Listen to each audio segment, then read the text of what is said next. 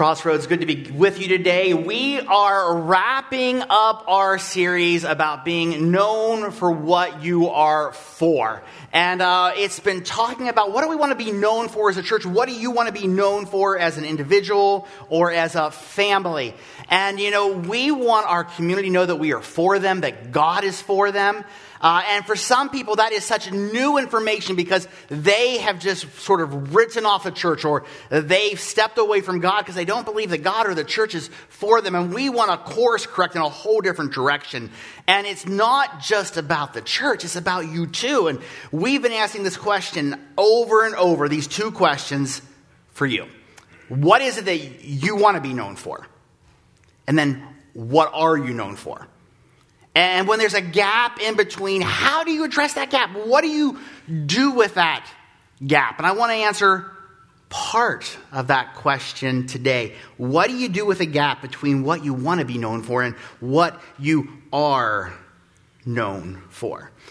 I took some time this past weekend. I wanted to do sort of a fun walk down memory lane. And I wanted to think through, what are some things that, I have been all about for decades, and what are some things that I used to be for, that I was all about, that I was known for, that isn't so true anymore. There was a time, where I was a tech nerd and always into the latest gadgets, and that disappeared more than a decade ago. But what are some other things that have lasted, that have stood the test of time? And here is one of the things that came to my mind. Now, some of you know that Denise and I blind date in 10th grade. We were 16. And so, now first of all, I know what some of you are thinking. That guy hasn't aged a day in 35 years, right? But beyond that, shout out to my brother trying to photobomb me before photobombing was a thing. But I've realized that I have always been for Denise. Ever since we started dating for 35 years, I have been for Denise. And sometimes you can be so for something that you don't think logically, you don't think clearly. You're a 16-year-old full of hormones that get magnified 100 times, right?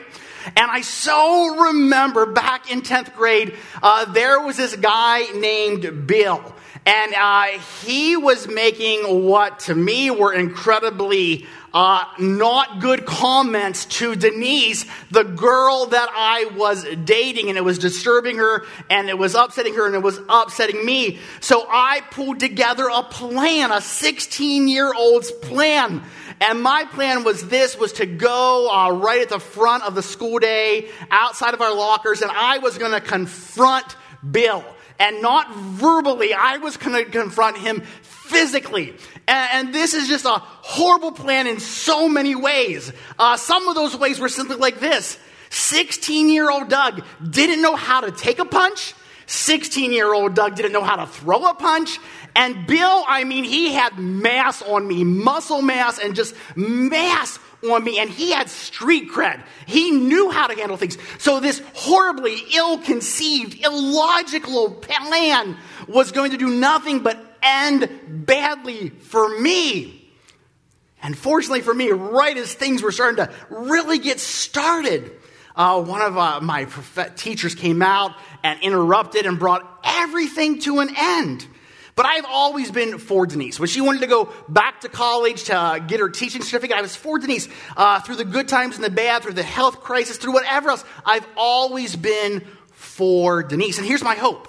My hope is that if you ask Denise, is Doug for you? She could give you a resounding yes. And if you ask my daughters, or is your dad for your mom, they would give you a yes. And if you ask them for closest friends, the answer would be yes.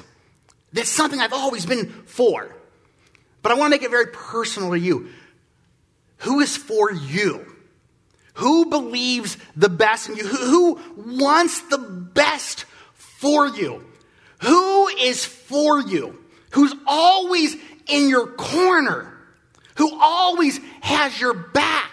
Through the thick and through the thin, through the good and the bad. Who is it that believes abundantly in you? Who is it that you can say without a shadow of a doubt that they are for you? The Apostle Paul asked a very similar question in Romans 8. In Romans 8, here is the question. Apostle Paul says, if God is for us, if God is for us. Do you hear the question? It's an if. If God is for us. We would love it if, like, the original Greek word, the best way to translate it would have been, Paul would have said, since God is for us. Because many of us are like, yeah, since God is for us. But don't miss the question in this. If God is for us. And Paul could have said, since God is for us, then who can be against us? That would be a different question. But if God is for us, and there's a tension there, and perhaps that tension has been brought to light to you in the past 5 weeks. Because there's been people like me telling you that God is for you and Jesus is for you and the church is for you. But there's something inside of you that's just really wrestling with that. And it's so hard for you to believe that God is for you. And that creates a gap, doesn't it?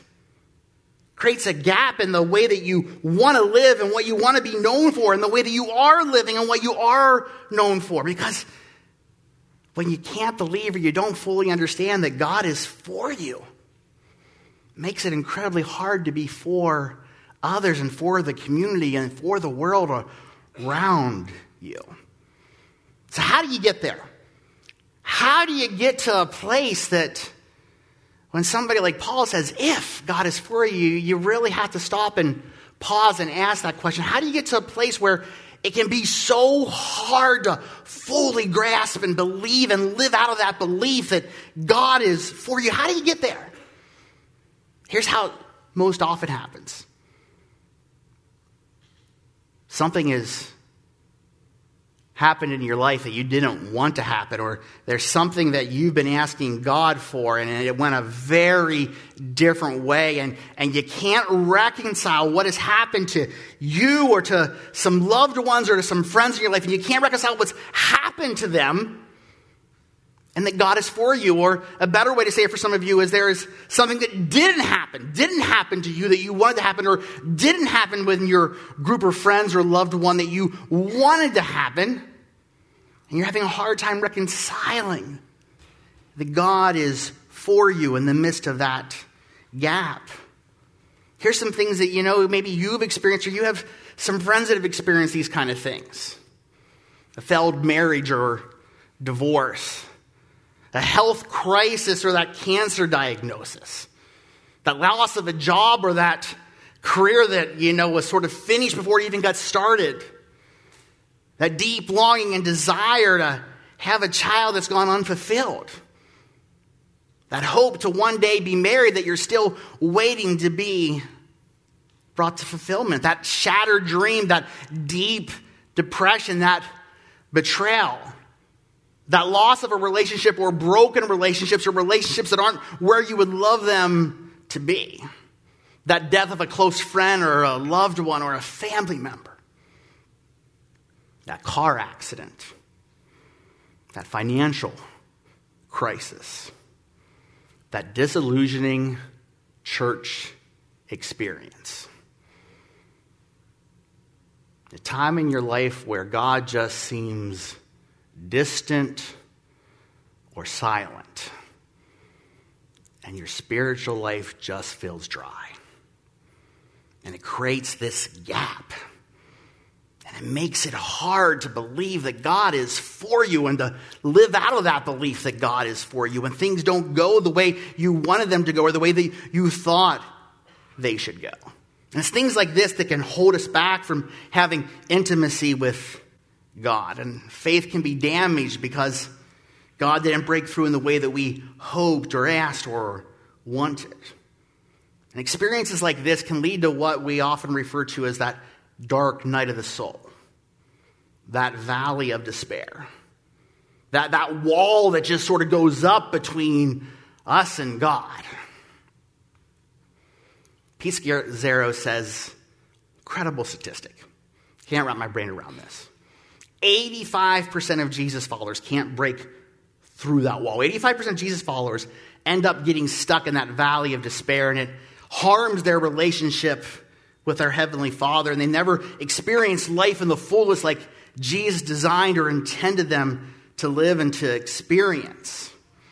See, I so believe in you, and I so believe that God is for you, and I so believe that I want the best for you, and that God wants the best for you. And I want you to break through that wall, and I don't want you to get stuck in that valley of despair. I don't want you to get stuck long term in that dark night of the soul. I want us to figure out how it is that we can deal with that gap and how we can break through that wall. I'm going to start by oversimplifying it. In your spiritual walk with God, in your spiritual life, there's a your part and there's a God part. Your part and God's part. Here's the good news. Your part, fully under your control. Here's the bad part for some of us control freaks, right? God's part is not at all under our control. So what do you do with that gap? How do you break through that wall? I think Jesus gives us some really good instructions in Matthew chapter 7. He tells us this. He says, ask and it will be given to you. Seek and you will find. Knock and the door will be open to you. And for some of us, there's an automatic tension here, isn't there? I mean, some of you, when you open up your Bible, if you have a translation, all depending on your translation, it says effective prayer, and you feel like maybe my prayer is not that effective, or maybe somebody's really just dumped on you and said the reason these things aren't happening the way you want them to is because you lack faith. And man, can that just cause so much damage and put a wall up between us and God and cause that gap to grow bigger and stronger. And I have saw people abundantly full of faith, great, mature disciples of Jesus, who still aren't getting everything they asked for, who aren't finding everything they're seeking, who aren't having all the doors open that they want to be opened.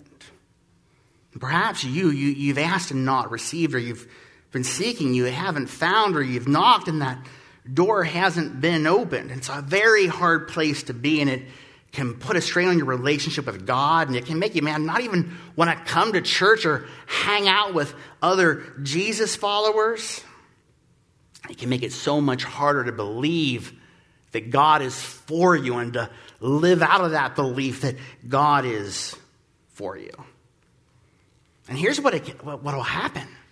Maybe you're there. For so many Jesus followers, they simply stop. They stop asking. They stop seeking. And they stop knocking. So what do you do with this verse? How do you live out this tension? Do you simply stop asking, seeking, and knocking? Probably all of you have experienced these two things. Things you've asked for and received. And things you've asked for and not received. You've probably all been there, and maybe you have a list of one or the other, or maybe you keep a list of both. I try to keep an active gratitude list. And things that I've asked for, that I've been seeking, or that I've been knocking, and the door's been open. And we all have those kind of lists. Those lists are great to go back on and reflect on the goodness of God. And we love it when all of those pieces come through. I was thinking about just one segment of my life recently, and that would be my education.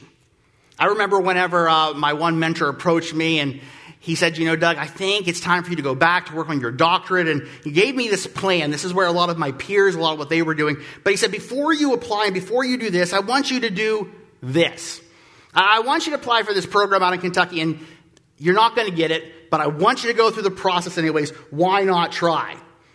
And I remember reading and finding about this, and man, was I asking and seeking and knocking, and I was applying, and I was sending everything in, and they wanted me to write a paper, and I wrote a paper, and they wanted me to fly up there and interview, and I flew up there and interviewed, and I knew it was like there were 700 and some, pastoral people applying for 21 open positions. And it's great that God opened that door, and it was a great experience in my life. More recently, I've been telling Denise there's this piece I really want to go to, a mentor at a distance, somebody that I've never met that I've wanted to spend time with. Read their book, listened to a lot of their things, and I really want to go and be a part of this conference they have. But there's a couple different things. One, you have to be at least 50. Two, it's a limited number of spaces. And 3, you have to be invited. But right now, it looks like I'm going there in 22, and I'm so excited for the things I've been asking, seeking, and knocking for. And we all have those kind of good stories, those gratitude lists. But there's a list that I don't keep. It's a list I hope you don't keep on paper or in your mind. There's a list of things that you've been asking for, that you've been seeking, and you've been knocking. And you're not getting the answers you want, or the doors aren't being opened that you want. Come on, all of 2020 and all that it was, did you get everything you were asking and seeking and knocking for? I certainly didn't. I remember earlier on in the pandemic, Easter 2020, part of that 12 weeks where, we were closed down to in-person gatherings. And I had a big, bold ask of God. I was praying, God, I understand that we can't meet on Easter Sunday, but wouldn't it be so cool if like just for like a day, like COVID came to an end? Easter Sunday 2020, no deaths, nobody was tested positive. Wouldn't it be really cool if COVID just came to an end on Easter Sunday? Wouldn't that be profound? People would know that it wasn't coincidental. I was praying boldly. I was asking boldly. It didn't happen. Joined in with many of you in praying for loved ones throughout this pandemic. And there's been a lot of great answered prayer, but there's others that are only being answered on the other side of eternity. Remember earlier in 2020 praying for unity for our church and for our nation, just seeing all the things that were coming our way. In a world that seems to tear itself apart, and I don't really feel like that big ask, that bold ask was answered just the way that I wanted it to.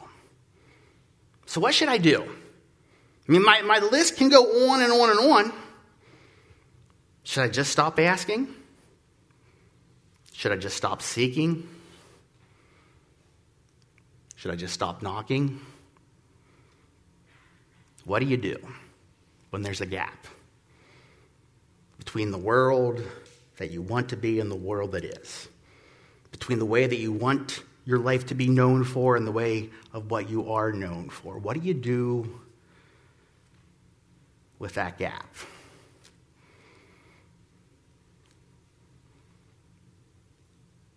Here's where I've landed.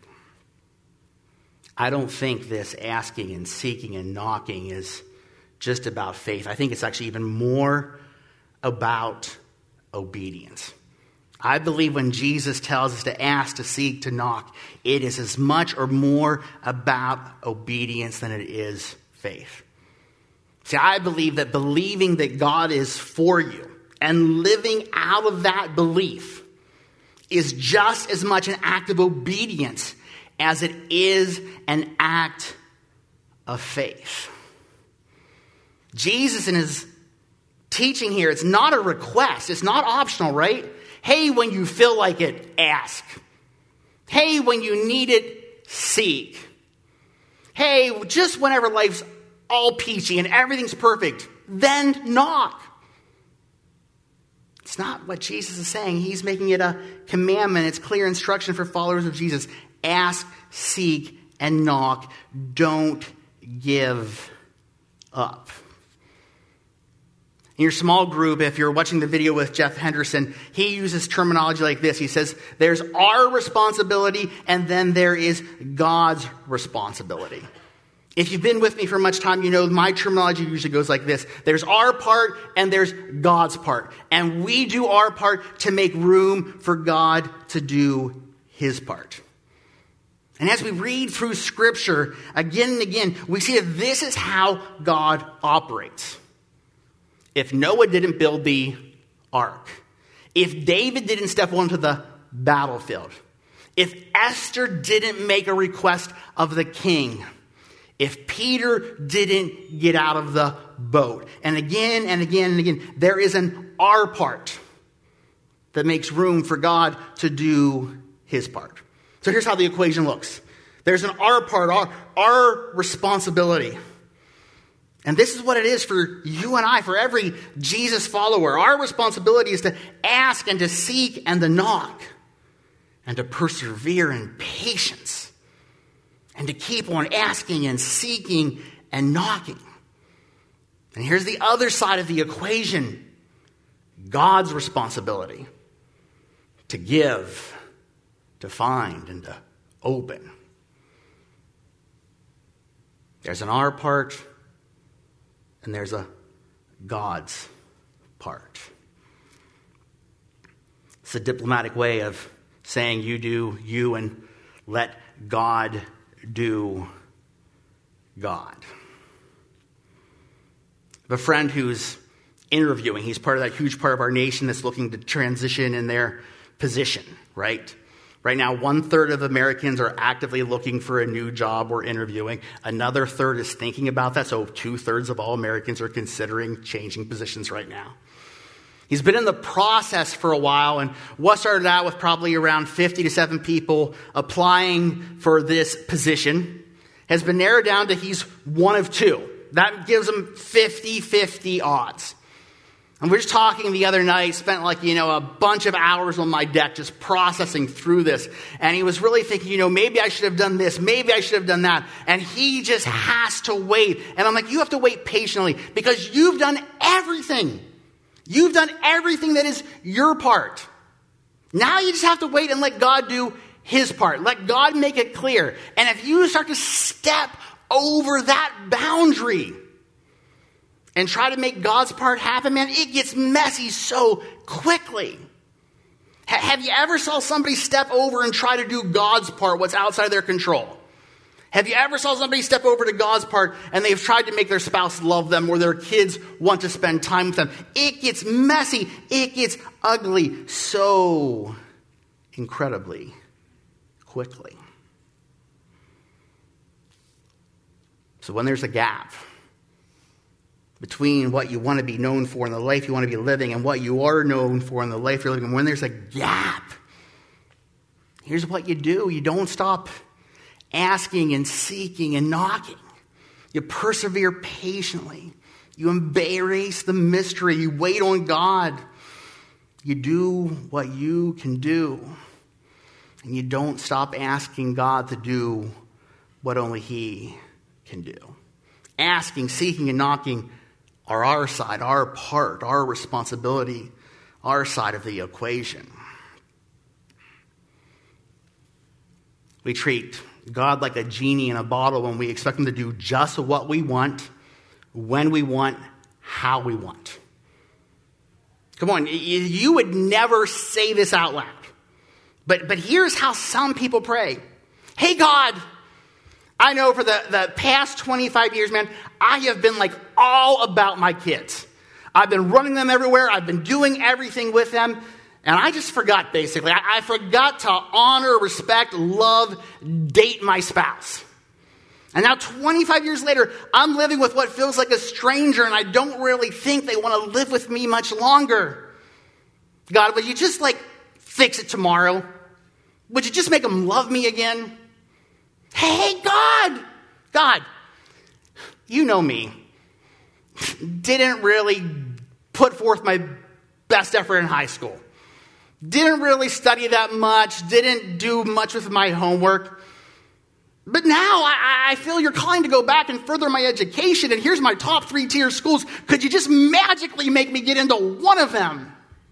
Hey, God. 20 years, it's been busy. Wanted to advance in my career. I had my hobbies, I had my interests, I had my friends, and I know I didn't really honor and develop and cultivate relationship with my kids the way you would have wanted me to. Now they don't want to spend any time with me. Could you just sort of make them want to spend time with me again? When we pray like that, we're treating God like a genie in the bottle. That's not what asking and seeking and knocking is all about. And you can take those exact same things and you change them just a little bit. And it's God honoring, asking, seeking, and knocking. God, I confess to you I've not honored and cherished my spouse the way that you've told me to. I have so messed up my marriage. And without your help, without your strength, I know there's like no hope of rekindling this love, this relationship. So would you show me what I'm to do? Tell me what I'm to say? Just reveal to me my part and just allow me to do that hard work of rebuilding a relationship so that you can break through and do what only you can do. Hey, God, I've messed up my education. I squandered the opportunities that I've had. But I'm ready to do the hard work. I'm ready to dig in. Can you show me where to start? Can you help me get from here where I'm at, what I am known for, and to where I want to be, to what I want to be known for? Can't do it on my own strength. I need your strength, God. God, you're my only hope. Show me the next step. Break through and do what only you can do in my life and in the gaps in my life. And Jesus goes on to say, and he continues his teaching in verse 8, and he says, for everyone who asks receives, and the one who seeks finds, and to the one who knocks, the door will be open. But here's the hard reality, right?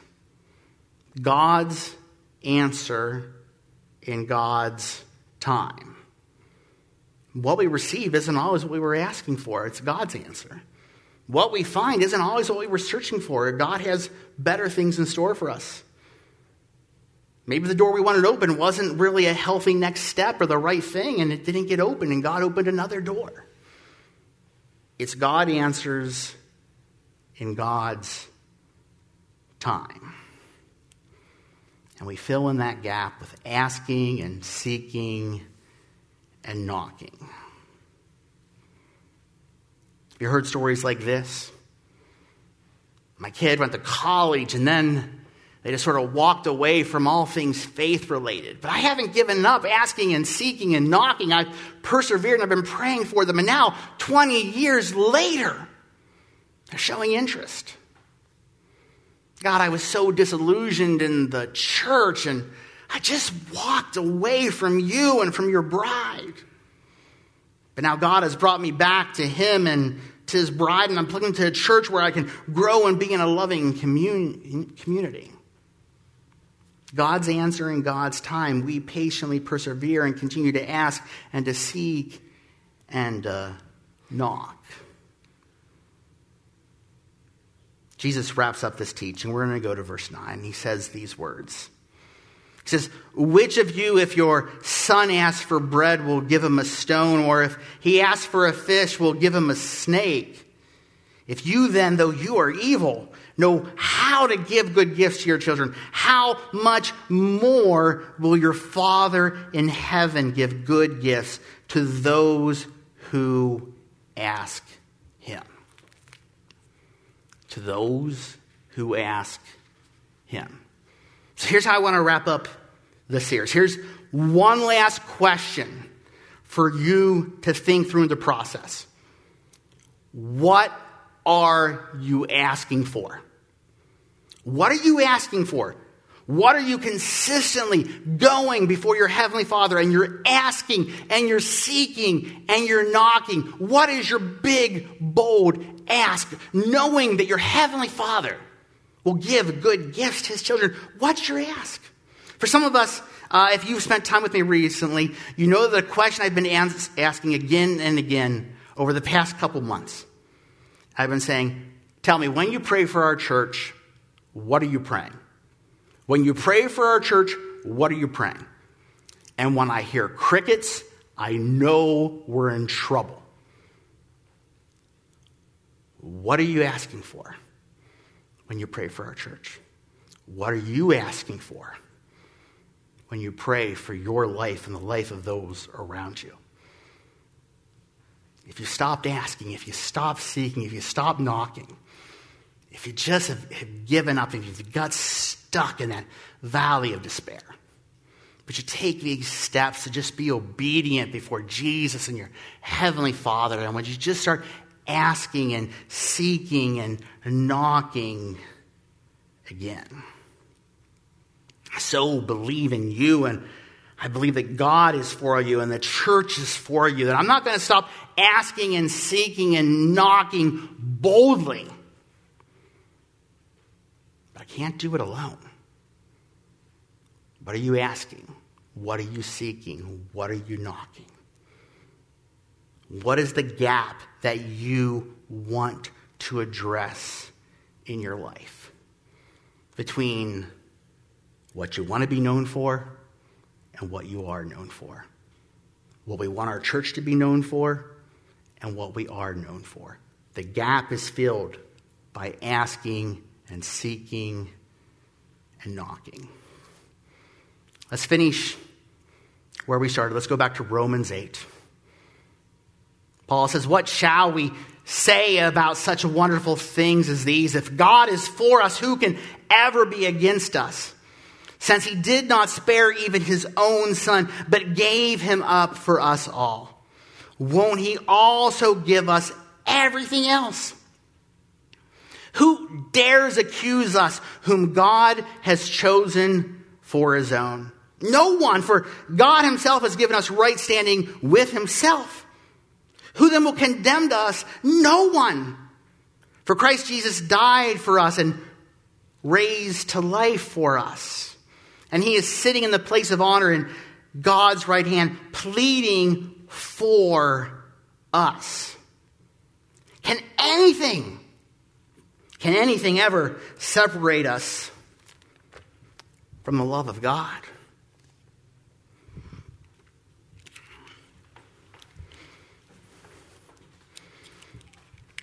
Unlike 16-year-old Doug's plan, God's plan might have been illogical by humans' standards, but it was a brilliantly conceived plan, and all good would come from it. Salvation, restoration between the Creator and his creation, between our Heavenly Father and us. The gap between God and his perfection and our sin was filled by the blood of Jesus Christ. The one who is so for you, who believes so abundantly in you, gave his life for you. As we prepare for communion, it's a reminder for all of us who are followers of Jesus, of the great sacrifice, the great gift given to us through our Heavenly Father, through his Son, Jesus Christ. We can't earn our way to God. It was done for us. It's a gift that we accept. And if you're sitting here today and, man, you have been struggling. You've been struggling with this whole that God is for me, the church is for me piece. May today be a changing piece. If today's the day where you make a decision to follow Jesus, would you just let us know on your connection card that you've made a decision to follow Jesus today, that you believe that he is for you today? And for all of us Jesus followers, look at the words in Apostle Paul. He says, the Lord Jesus, on the night that he was betrayed, he took the bread, and when he had given thanks, he broke it and said, this is my body, which is for you. Do this in remembrance of me. The body of Christ given for you. Let us partake together.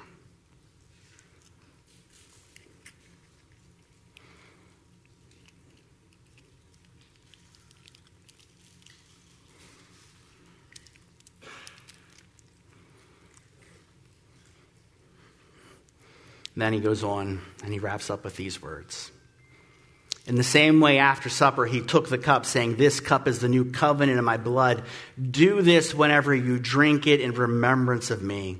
For whenever you eat this bread and drink this cup, you proclaim the Lord's death until he comes. The blood of Christ shed for you for the forgiveness of sins. Let us partake together.